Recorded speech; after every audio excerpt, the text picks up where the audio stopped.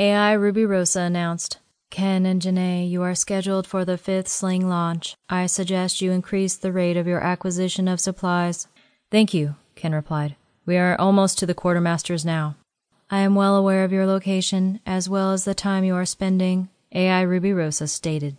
"I suggest less banter, flirtation, and discussion, and more progression and preparation." Ken laughed. "Why are you so eager to get rid of me?" "I am eager for success of the mission," Ruby Rosa replied. Janae approached the door to the quartermaster's supply room. It slid open, but beyond was dark.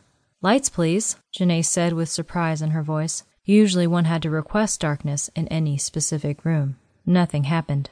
Ken leaned in. "Willie, it is dark in here." "Brilliant deduction." A man's wheezy and somewhat nasal-sounding voice was heard from the darkness. "What will you do about it?" "Willie, we are here to get supplies, not play games," Janae answered.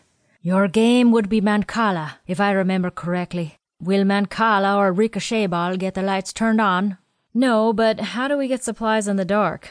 "Willie, did you break your own utilities?" Janae asked, somewhat wistfully. "Oh, sweetheart, you know that did not happen. Here, let me show you what I have." A beam of light lit up the room. "There you are," Janae teased, "and you are fully clothed." Willie sputtered a bit and set down the box he was holding.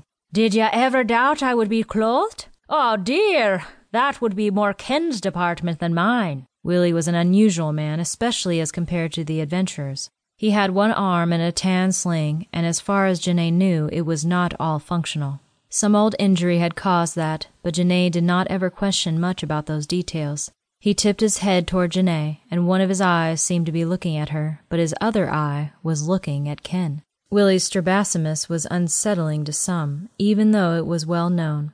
"No offense intended toward you, Ken. No offense intended."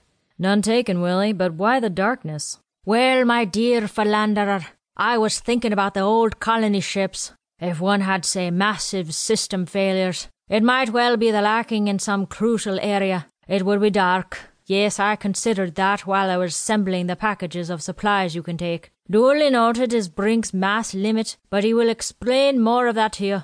Just do not let him get started on the mathematics behind it all." "Willie, you know about the Trailblazer?" Janae asked, but it was more a statement than a question. "Yes, honey, I saw some report. Well, one of my eyes did. So I designed these fusion trucks with a quite serviceable light on them. You have 4 fusion packs. That is 2 each, in case your math is lacking," Willie said. "That is a whole lot of power," Janae began, but was interrupted. Ken interjected.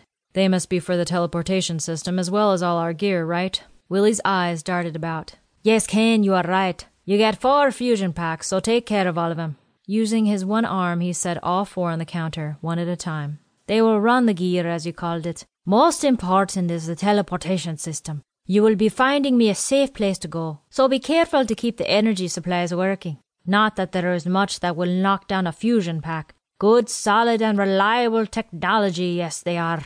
He patted them with his hand. "These fusion packs might be the most important thing you take. I suppose, with effort and ingenuity, you could power the receiving pad off some power source you find on those old colony ships. But that would be a lot of work, not with the time, so I'm trying to make this as easy for you as possible. I am giving you 4 fusion packs, even though a single fusion pack will power the teleportation receiving pad. Brink has packed all the rest of the teleportation equipment into the scout ship. It includes assembly directions, and you will have your data sticks and readers to help with that. The fusion packs are highly compatible with the other technology, so they will power most of any systems you find on that old ship." "That seems pretty straightforward," Ken said. "Also, you will need to get into these flight suits. They are modified RAM suits, and your set is brown-colored.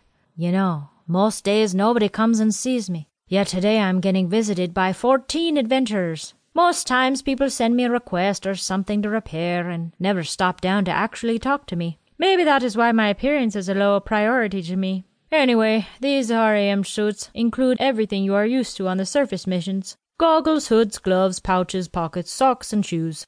Janae looked at the RAM materials and then touched the clothing. She knew with that she would be safe from radiation, but she also knew there were other threats right in Dome 17.